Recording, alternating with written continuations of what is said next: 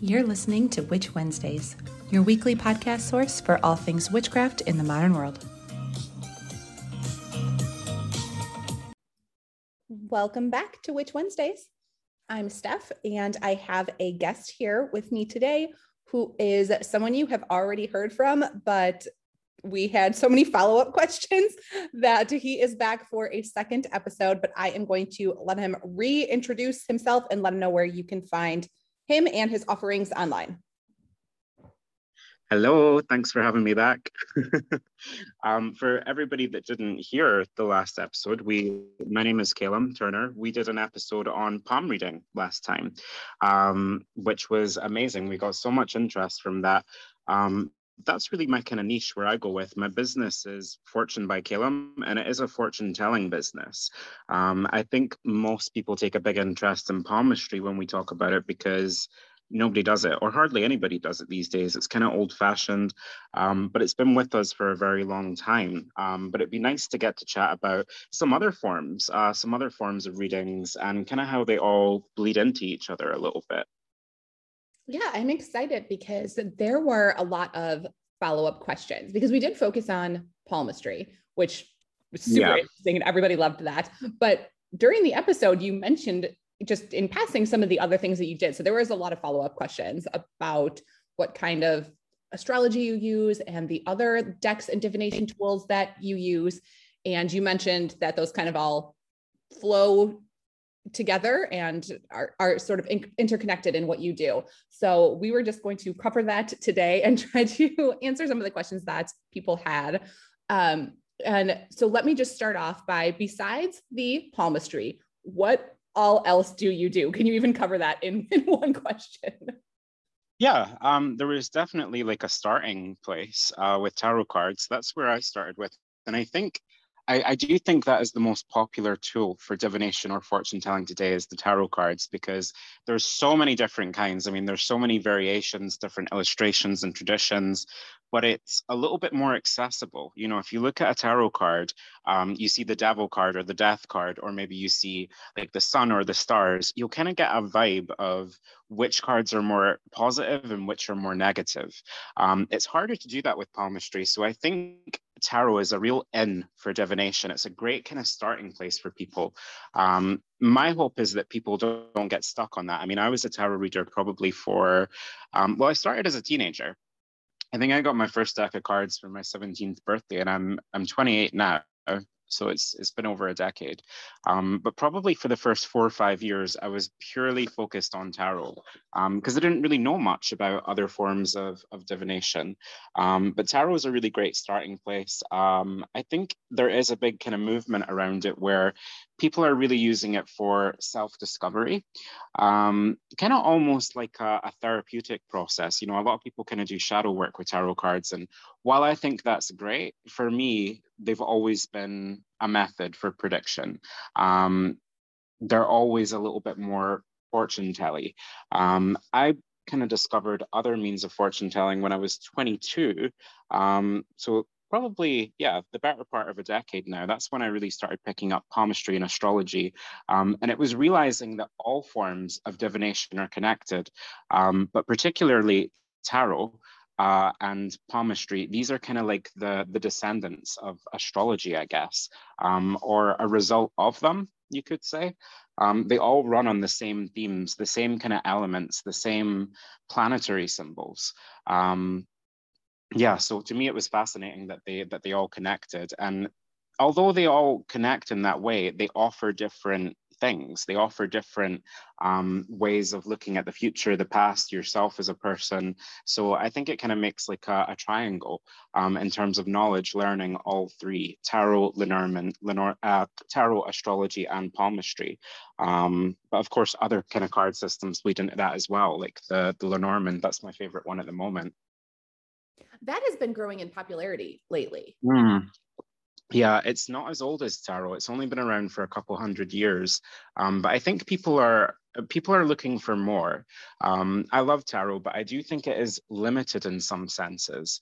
I do think that tarot is better for focused readings, where you kind of focus on one topic at a time, or maybe you have a question for the cards.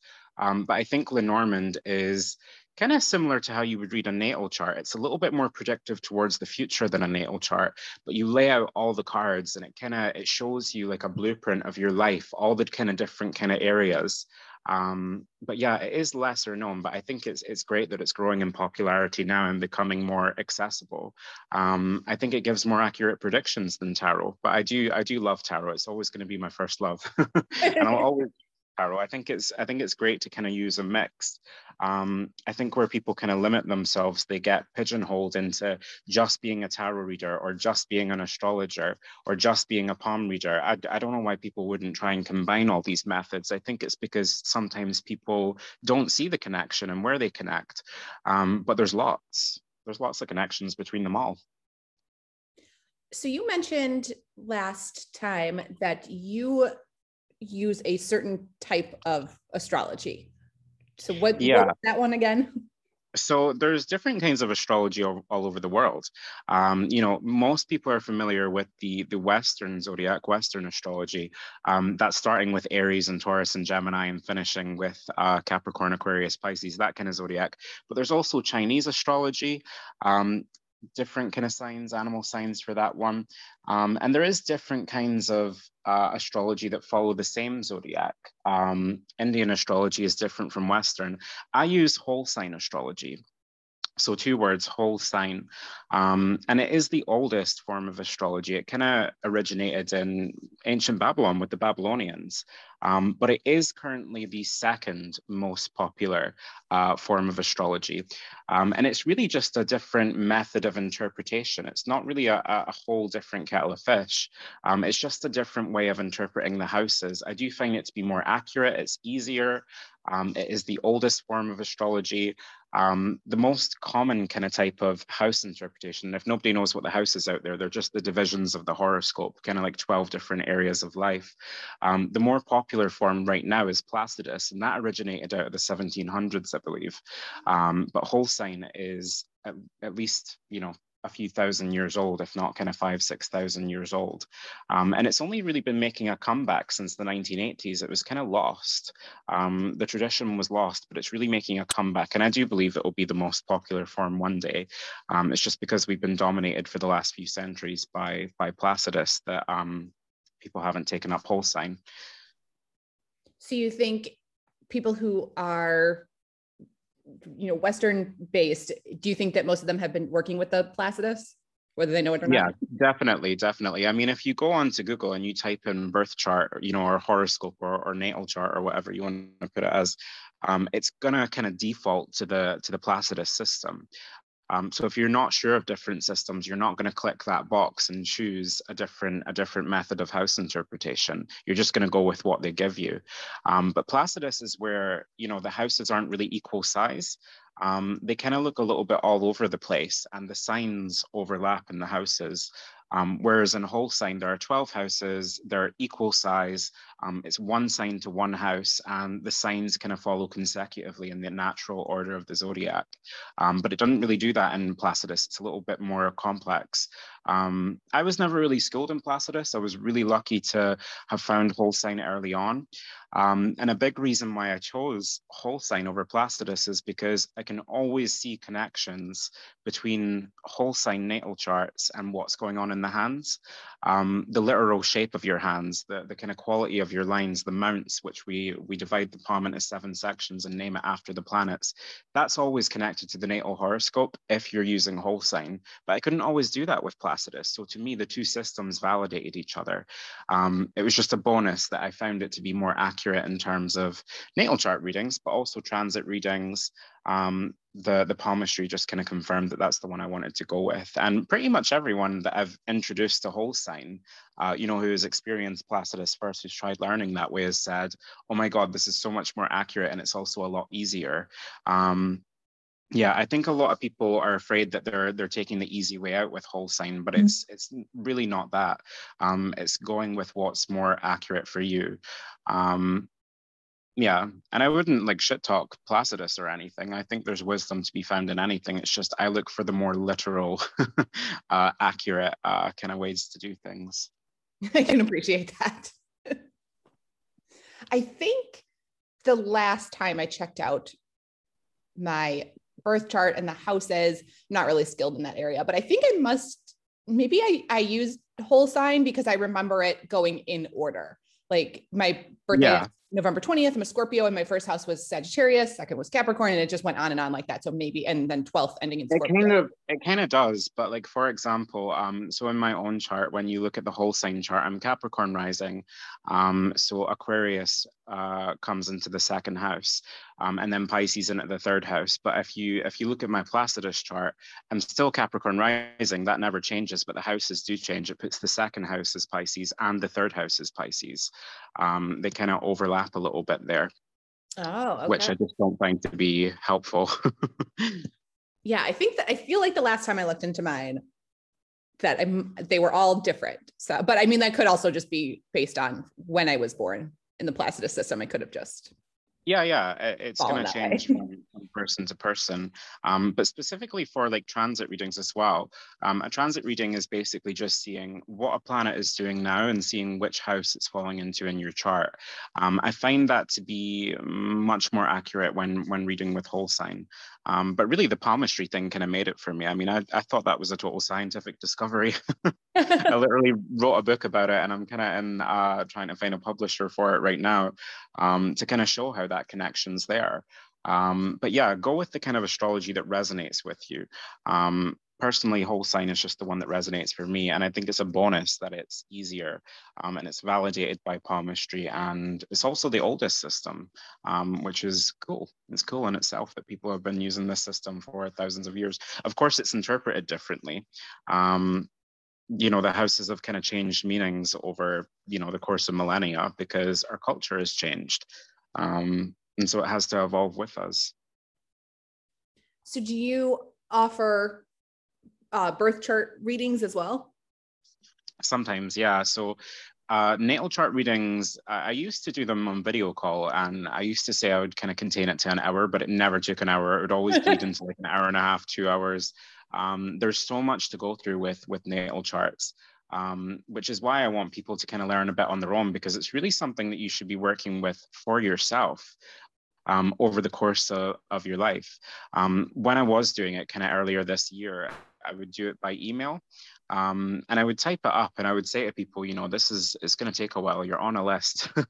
And I can't just do the email in one go, because it's kind of like a big horoscope. It's 5,000 to 6,000 words, I think was my sort of average there. So it does. And I do send it with like a sort of introductory lesson to astrology to make the chart more legible, you know, so you can digest the information a little better. But I do try to keep it simple for people. But I am limited in natal chart readings just because they take so long. You know, very popular for palm readings, and it doesn't take as long as a natal chart reading, but especially if I'm doing it online, I'm working for pictures, I'm working through a list. And same with card readings as well. I tend to just put people on a list these days and send them their reading via messages or via email, because there's just too many people to keep up with all over the world in different time zones. Beyond that, I'm kind of full-time in person, more as like a fortune teller, just reading hands and cards at a few locations where I am in Edinburgh in Scotland. So yeah, I do sometimes, but it depends how long the list is, I guess you could say. Do you have any resources that you recommend? When your own book comes out, that will be great, but any other resources that you recommend if people want to try to study this? To study astrology or palmistry or? Either one, really. Yeah, I've never really been much of a book learner. I mean, that's funny because I've actually got hundreds of books, but they're not all on divination. You know, I've got a kind of range of interest. I suppose the best book for palmistry right now is called The Art and Science of Hand Reading, by Ellen Goldberg and Dorian Burgeon, I think her name is, the co-author. But that's a really big book, and I think it's been out for a few years now. That's considered #1 in the field. But it's massive. I think it's probably the largest book that I own. I mean, it's tall, it's very thick, it's like 600 odd pages, and the pages are huge. But that's very extensive into hand reading. Doesn't really cover, you know, how the natal chart manifests in the hand. That's kind of more where I'm going with my book. But it is a great book for learning palmistry. I think people just get overwhelmed by it when they see it. Astrology wise,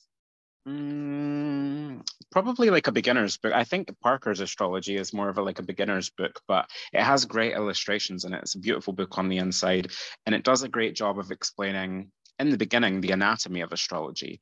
So what's the ecliptic and the kind of cycle of the seasons, and I think it even explains the constellations and how they're not really lined up with the signs anymore and why not. That's a great kind of starting place to understand what astrology is before you kind of get into reading it. But I think even just online, there's lots of great resources online. You might want to try out something like an astrology podcast. There's one with Chris Brennan that's really good. Tarot, I've never really read too much on. I do have tarot books, but I've always just kind of done what I want with the cards. Same with Lenormand. I actually don't think I even own a Lenormand book because I don't think there is many good ones out there. And if there are, they're probably not in English because Lenormand's very much a European system of card reading. But I do love it. Yeah, let's talk about Lenormand then, because that has come up in a few questions. So I think that has been just growing in popularity as an alternative to tarot, but it is a little bit different. It's not, exactly the same thing. Yeah. So tarot is always going to be the same. It's a 78 card deck. There are 4 suits, the cups, the swords, the wands, and the pentacles or coins. There's variation on the name. And there'll be 22 major arcana cards, which are the cards, the big sort of famous ones like Death or the Lovers or the Wheel of Fortune, those sort of big archetypes. Whereas the minors are kind of based off playing cards, but they're actually based off Egyptian playing cards. From I think 6 or 7 centuries ago, and then the major arcana was kind of added in Italy during the medieval times. But Lenormand's super different. Lenormand is a 36 card deck, and it originated from the year 1799. Wasn't originally called Lenormand, though. It was called the Game of Hope back then, and it's really based on tea leaf reading symbols. A lot of the, if ever you want to learn tea leaf reading and you're not sure what the symbols are in your cup, get a Lenormand deck and just see which cards you can kind of see in the cup. But it was originally called the Game of Hope, and it was kind of rebranded after a coffee card deck that came a couple decades earlier, where usually just coffee reading symbols made into cards, but they were rebranded in the 1800s to Lenormand cards after the death of Marie Lenormand, who was the fortune teller to Napoleon and Josephine. She was quite a famous French fortune teller. So I think after her death, I'm not even sure if she really used the cards herself. But it was kind of like a marketing strategy to say, these were the cards that she used, and this is who kind of started the tradition. Oh, wow. I did not know any of the things that you just said. So that was true. I really wish to it. So a lot of people just call her Madame Lenormand, but Marie Lenormand would be her name. I wish someone would make a movie about her life, or, like a TV series, or even write a book, because I'm not sure there is any. She actually did publish text herself in France, a couple of centuries ago on different kind of occult matters. But I don't think anybody's did a movie or a book on her life, despite being associated and kind of recorded with these famous names in history. It would be fascinating to kind of learn more about her, but she's still kind of shrouded in mystery. And Lenormand cards are pretty much the only time her name comes up. But yeah, fascinating story with her. The Lenormand cards themselves, I think of like a mix. There are some similarities with tarot cards. So in both decks, you've got the Sun card, the Moon card, the stars, the Tower, but the meanings can be vastly different. The Tower in tarot is not the same as Tower in Lenormand. And there is astrological associations, I think, with both decks, of course, but a lot with Lenormand. So Lenormand's a 36 card deck. There are 36 decans or decans in a natal chart. It's just 10-degree segments of the chart. And also the associations with the cards kind of lean over to astrology a little bit. So for example, the card number 4 in the Lenormand deck is the home card. And if you're looking at a natal chart, the 4th house is associated with home. traditionally the eighth house in a natal chart is associated with death, and the eighth card in the Lenormand deck is the coffin card. So that's a big kind of connection as well. So they're really all connected, you know, astrology, tarot, tea leaves are kind of brought into this deck, and the Lenormand cards do usually have playing card kind of inserts in them. Like a little playing card picture in the middle as well. So they all connect very extensively, just in different ways, and can be read in different ways. Now, if somebody picked up a Lenormand deck, is there any sort of differentiation or room for interpretation between decks? Like with tarot, it's very similar, and any guidebook that you get, of course, there's a little bit of room for interpretation, but they are all very similar and based on all the same imagery. Is Lenormand that way, or is there more room for interpretation between different decks? It's, you could kind of answer it in both ways. I mean, between different decks, not really. I think there's not a whole lot of like changing what the card actually is. The room for interpretation is, I guess, down to the interpretation of the spread. For example, card number 18 in Lenormand is the dog card. Now, the dog can be an actual dog, because Lenormand can be very sort of realistic and literal in what it means, but the dog can also be symbolic. It could be a friend, it could be, the concept of loyalty, but it might be an actual dog. The difference with tarot is there's so many different interpretations of what the cards actually mean. The artwork is kind of changed, but the artwork with Lenormand usually stays the same, even though the interpretation can change, if that makes sense. Oh, okay. So there's not as much variety in terms of changing the actual image. There's a different kind of style of the image, but a dog is always going to be a dog. You know what I mean? Right. Do you have a particular deck that you love, or you think people should just go with whatever calls to them?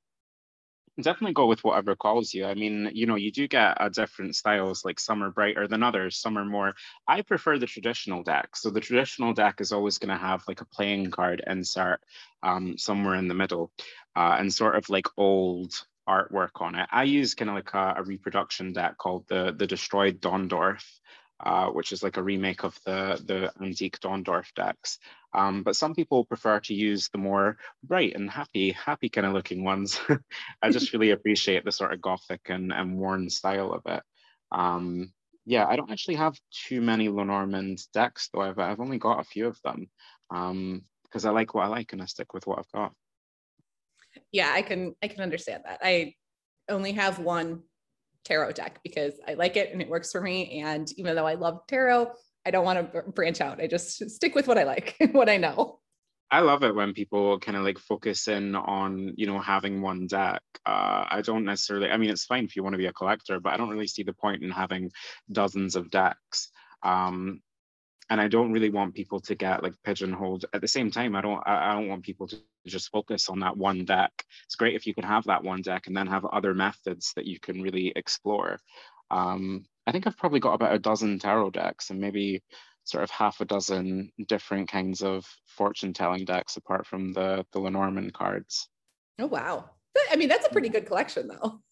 Yeah, it's a decent collection, but I mean, it's usually like one coming into my life every year. It's not like I'm buying something every week. It's just if something interests me, that particular year, I might take it up, or if I spot an antique, I'll take it. I used to collect a lot more antique decks, but I'd end up selling them on, which is sad and silly. And you do use them as part of your business as well. Yeah, so there's I pretty much always use the same decks for business. Currently I use the Morgan Greer for tarot deck, which is a lovely sort of 70s style in the Rider-Waite-Smith tradition. But I have other tarot decks, like I like to bring the Mythic out in springtime. I like to bring the Thoth deck out near Halloween. There's some decks that I just won't use online or for clients. There's one deck that I've had that was my auntie's, and it was her grandmother's before that, and it's not really a tradition. it's just an old fortune deck. They're like playing cards with predictions sort of printed on them, and they've got these Egyptian backs. But they're so old and worn, and they're an heirloom. So like I'm scared to take them out of the house, and I pretty much only use them on like a full moon or something. So I do have like personal decks. I've got professional decks as well. Some people just like to mix and match, but I'm sort of categorized with them.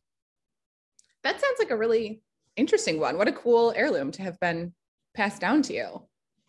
Yeah, it's odd. I mean, I knew nothing about it until maybe like 6, 7 years ago. And I met up with my auntie. She's my great auntie. She actually had surgery yesterday for a cataract. She's 85 years old, but she said to me that my mom had been mentioning that I was into tarot cards and stuff. And she mentioned that she had a deck, and I was like, what? And she pulls out this sort of weird deck that I've never seen. It's playing cards, but it's got these fortunes written on them and the sort of Egyptian backs, and they're really old. It's kind of like a forgotten tradition. There was a few different kinds of them, kind of like late 1800s, early 1900s, printed in Britain, and you can still find, you know, really good copies of them online that have not really been touched. But because mine has like decades of use, it's all kind of worn out. It doesn't feel like plastic anymore. It feels more like a worn out paper. But they are gorgeous, and they're super accurate as well. They're just a bit old timey and not as much room for interpretation when the prediction's written there. Oh, yeah, I bet that's true. But still must have amazing energy. Yeah, they've definitely got a vibe about them, but whether it's good or bad depends. Depends on you. Some of them are pretty brutal, because I think life was, you know, I mean, life's hard for everybody, but it was a lot harder in some aspects, you know, 100 years ago. So it definitely kind of mirrors the sort of life experiences that you would see back then. Yeah, I think the good thing with Lenormand and the good thing with tarot is open to cultural interpretation. You know, it's kind of timeless. They're made up of artwork, and artwork is always meant to be interpreted, you know, down to the individual and the time and place that they're living. Yeah, I think it's so interesting how two cultures would view the exact same card just based on what we believe about different colors and different animals. It's completely different on the other side of the world. Yeah. So it's always interesting to see what happens. That's the big thing with Lenormand as well. I mean, you'll find like a great kind of variation in the symbolism. Take, for example, one of my favorite cards is the fox. A lot of Lenormand readers would read the fox as a sort of deceptive person, you know, or even just the kind of the energy of being cunning. Personally, I read it as a career card. I see it as kind of like right at the center of the spread, and it really just depends on the reader how you kind of interpret that. Same with the coffin card. The coffin's a bit dramatic. A lot of people would say it's a real coffin, you know, it's a death, but symbolically that can be the end of something. But it really depends where you come from, where you're going to take the interpretation of it. Yeah, lots of ways to go with that. That's really interesting. I have never read or really looked into that much Lenormand decks at all, and now I'm really curious after all of this and after all of this information, because it is, you know, an area that I enjoy, but I know the very basics of astrology. So I think I would have a lot more studying to do to loop everything together as well as you. But to learn Lenormand, you don't have to know astrology. I do think there's connections there, but Lenormand's, I honestly think it's much easier if you get open to reading things in a literal sense, but also a symbolic sense. So, for example, card number 13 is the child card. That's pretty much always going to be your client's child, or someone else's child. You know, it's the concept of an actual child. Very rarely would it be like a new experience or a childlike attitude. It's usually going to be like an actual child in someone's life. So they are a little bit more focused, I would say. There's not as much wiggle room as tarot, and same with the ways you read it. There's only really 3 or 4 Lenormand spreads that are kind of recognized traditionally, whereas tarot, there's hundreds and thousands, and people kind of make them up as they go along. I think it's a little bit more contained with Lenormand, and it's got a little bit more of like a structure of this is what we do and this is how we do it. Even if it varies a little bit, there isn't as much to learn, not just because there's not as many cards, but also because the cards are a little bit more, I guess, not limited in meaning, but a little bit more direct in their meaning. Oh, that's interesting. So it might even be an easier place to start if tarot is a little overwhelming for people. Oh yeah, and I think it's easier to remember just because of the symbols. I mean, just talking about that child card there's kind of two cards that would really symbolize children. There's the child card and there's also the stork. But the stork would be more of a pregnancy, and pretty much I think everyone has that kind of folklore around storks. They bring babies and that's what you tell kids, that sort of stuff. So it is easier to learn in some aspects than tarot, which is really symbolic, not as directive. Oh, that's really interesting. I'm gonna have to look more into that. Not that I need an excuse to buy more decks or anything, but I'll always take it. Well, if you've only got the one sort of tarot deck, then it doesn't hurt getting a Lenormand. I have room to grow. Yeah, I have a few Oracle decks. Oracle decks are my thing, just because I like the different imagery and the pretty drawings. I have like the Halloween Oracle deck, and I just like going all over the place with those. So I have a bit of a collection going there. But still, I don't think it's that overwhelming. I have some space to grow. So maybe I should look more into this Lenormand. I think it sounds very interesting. I have never been able to master tea leaf reading. I think that is fascinating, but I can't do it at all. So you definitely can. It takes, figuring out like how it works for you. And that's why I say it's great getting a Lenormand deck, because the symbols really show up in the cup. I guess you could just kind of like do your teacup and then get out the Lenormand deck and really see what you can kind of, does that look like a love heart? Does that look like a tree? Does that look like a fish? The cards kind of give you ideas for that. And the skill will be transferable. The symbolism, it's really learning how to read symbolism as the language there. And I suppose you can do that in tarot. But tarot is more occult symbolism, it's more symbolism based on the elements or astrology or sort of psychological archetypes, whereas Lenormand symbolism is more everyday. So the clover, the star, the tree, the letter, the book, these are all things that are kind of like in our day-to-day life. And once you learn them in one system, whether it be Lenormand or, you can transfer it to tea leaf reading, you can transfer it to dream reading, kind of interpreting the everyday symbols in your dream. Sometimes when I'm bored and I'm kind of on a bus or a train or something, I play the Lenormand game, which is basically just seeing how many cards you can see in real life. So I just passed a house, there's card number 4. I just saw a dog, there's card number 18. I just saw a mountain, there's card number 21. Because they really do make up our everyday life, which I think is where it's a little bit easier to recognize than the tarot. Oh, that's a fun game. Yeah. Great game for kids in the car. Teach them. Oh, that's fun. I like that. I think it's great to start when kids are early. If you teach them the language of symbology at a young age, they will be able to grow up reading. And kids can read as well. They can really do it if you put it in front of them, because it's about being creative with it. People often forget that their imagination really is, a link to their psychology, but also their kind of psychic sense. Yeah, I often find that kids are even better at it. They're not as limited. When we're adults, we just get into our patterns and our ways and sort of shut off that more creative side. So I feel like kids are even better. They don't worry about it. I think something that a lot of readers, whether they're learning palmistry or tarot card reading, astrology, whatever, they're worried when someone's in front of them that they're going to get it wrong, or they're worried. They kind of overthink it a little bit. But kids just tend to say it like it is. Yeah, which is often the best way to do it. The first thing that pops up into mind is how you get your intuition flowing.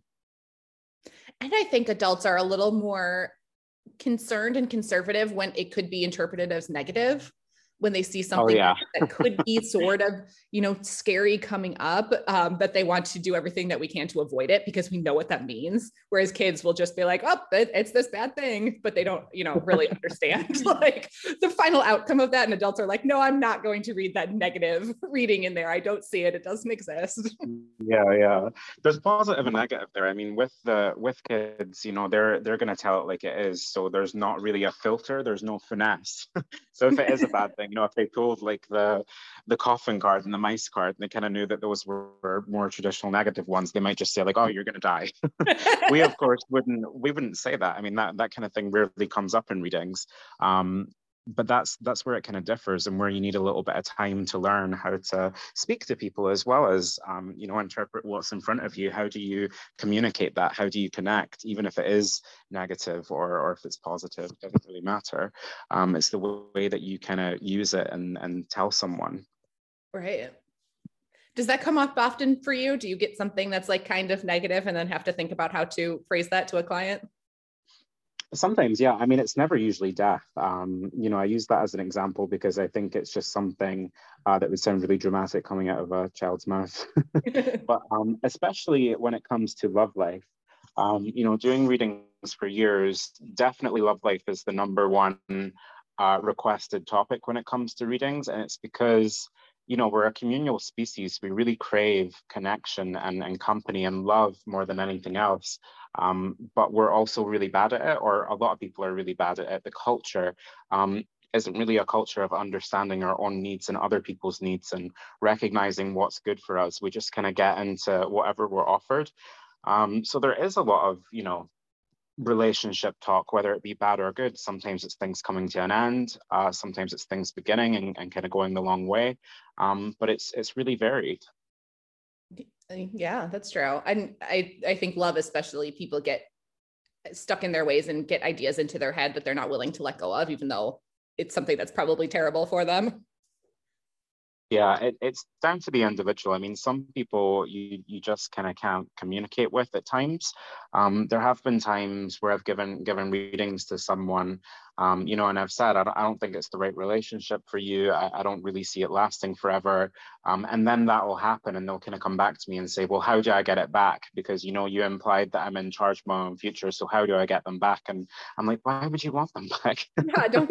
Why would you want something that isn't right for you? Some people are selective with their hearing, but a lot of the time people just come to you because they want to know that it's possible to find their happiness elsewhere, or to find someone different, and to get details about that as well.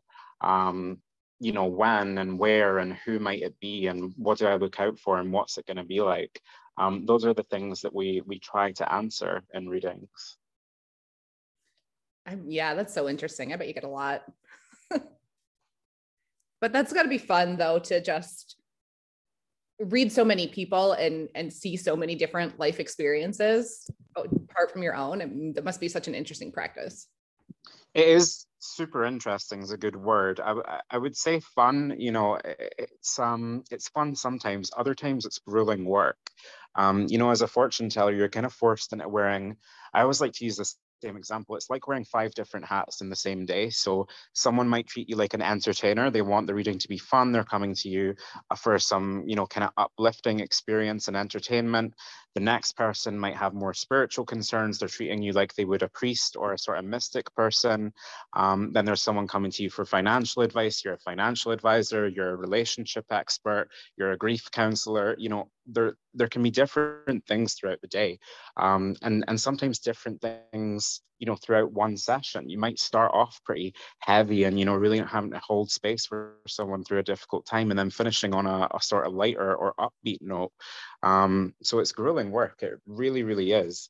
But it is probably the job where you would get the most variety of people coming to see you, and the most variety in terms of discussion, you know, and seeing what's kind of happening in people's lives. How do you take care of yourself and replenish your own energy? So I'm going to talk about astrology again.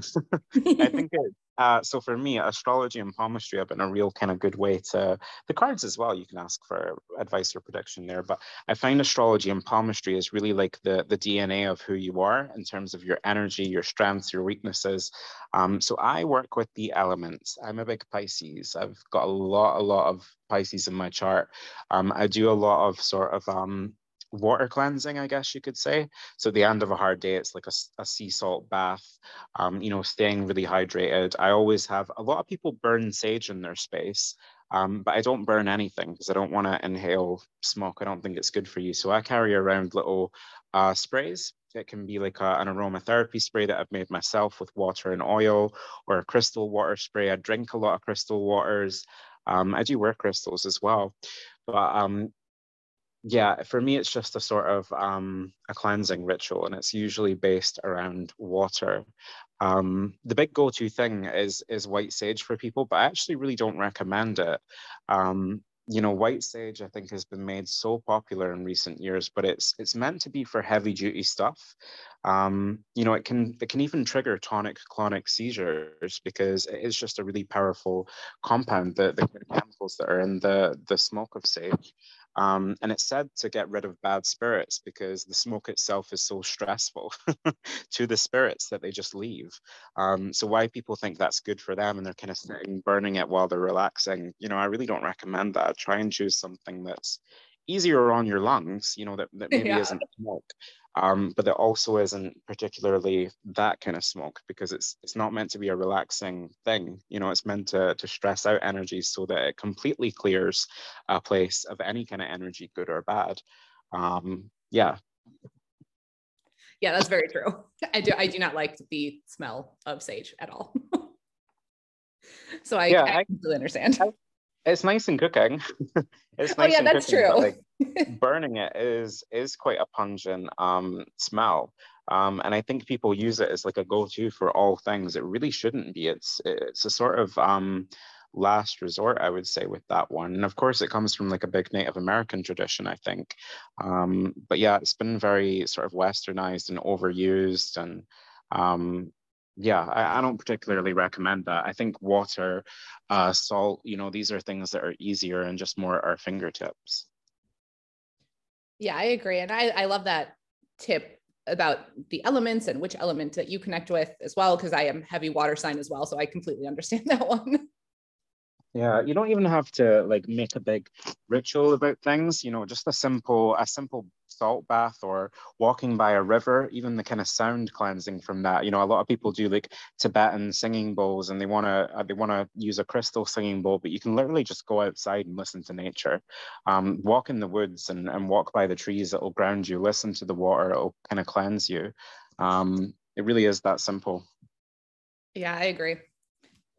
So before we wrap up, since I have kept you for 45 minutes now, is there anything else that you would like to share? And also, will you remind listeners where they can find you online?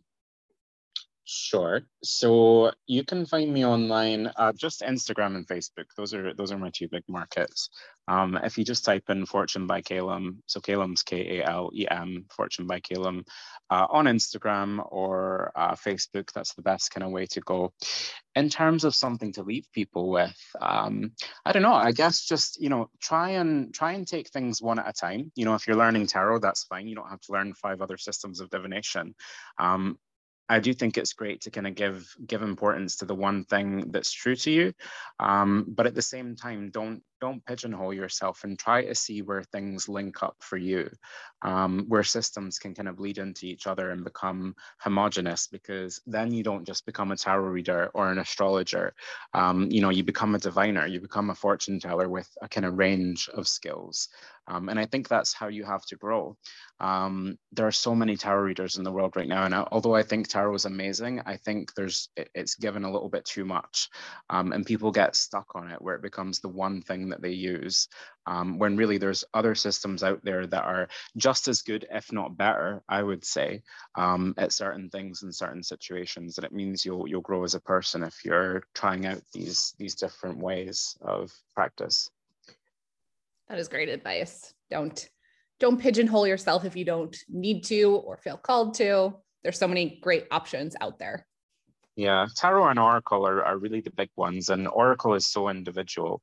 I've never really used oracle. I think I've got one oracle deck, but I tend to find that goes more into the kind of advice-based energy reading, almost like a holistic reading. I'm always going to look for the ones that are a little bit more like, here's a prediction for your future. And that does come from the traditions of tarot, but also Lenormand, also tea leaf reading, also palmistry, astrology a little bit, depending on what kind of reading you're doing there. I would say astrology is the most accurate, actually, but it's again a little bit misunderstood in terms of what it is. I agree, and astrology, so many different ways to go with it, depending on which tradition works best for you. But yeah, there can be a lot once you really start diving into astrology. There's so much to learn there. I'm still It takes longer. It takes longer to learn. It takes longer to do the readings, which is, although I think it's the most accurate, it's also kind of like my last option. Palmistry or palm reading is kind of like a mini astrology reading, and I just find that to be, super direct and accurate. And same with Lenormand and tarot. They're just quicker ways of making predictions, but great ones. Well, thank you so much for being here again and answering all of those follow-up questions that everyone had. I appreciate your time. Thanks for having me. I should say before we finish, I'm no longer taking online appointments. That doesn't mean I'm not doing online readings, but with a kind of clientele throughout the world on different time zones and working here full time in person, I literally have a list for different kinds of readings. So I've got a palmistry list, I've got a card reading list, and people just kind of get a spot on that list now. And I try to give people a kind of indication of, hey, it'll be a week or it'll be 2 weeks, it'll be 3 weeks before I kind of get this to you. But that's all I can really offer right now. Yeah, which is fair because things have started opening up for you again in person, which just makes more sense for your time zone than trying to connect with somebody halfway around the world and make it work on their time. I think people understand that. Yeah, I do prefer connecting with people in person. And I've got several locations which I'm at weekly and monthly here in Edinburgh. And, it's busy. Like I was working there on Sunday. I had 18 clients. 18, wow. Oh no, it was 17 actually, someone didn't come, but 17 clients in one evening. So it's a lot to do in person. To add online on top, I have to be a little bit easier on myself with that one. True.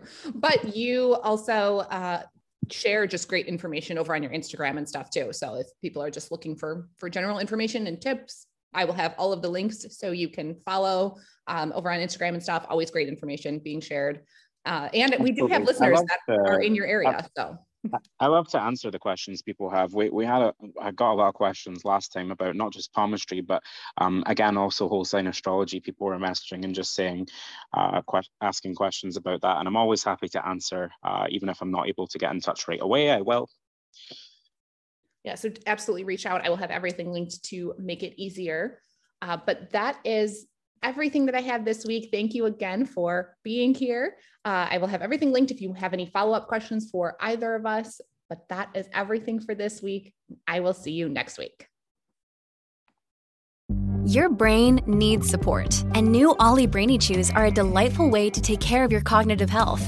Made with scientifically backed ingredients like Thai ginger, L-theanine, and caffeine, Brainy Chews support healthy brain function and help you find your focus, stay chill, or get energized. Be kind to your mind and get these nootropic chews at ollie.com. That's OLLY.com. These statements have not been evaluated by the Food and Drug Administration. This product is not intended to diagnose, treat, cure, or prevent any disease. Need even more? Subscribe to Patreon and YouTube for exclusive bonus content. Order a themed witchcraft box every month through Witch Wednesdays on Etsy. Be sure to follow on Instagram at Witch Wednesdays Podcast. Find all these links and more at witchwednesdays.com.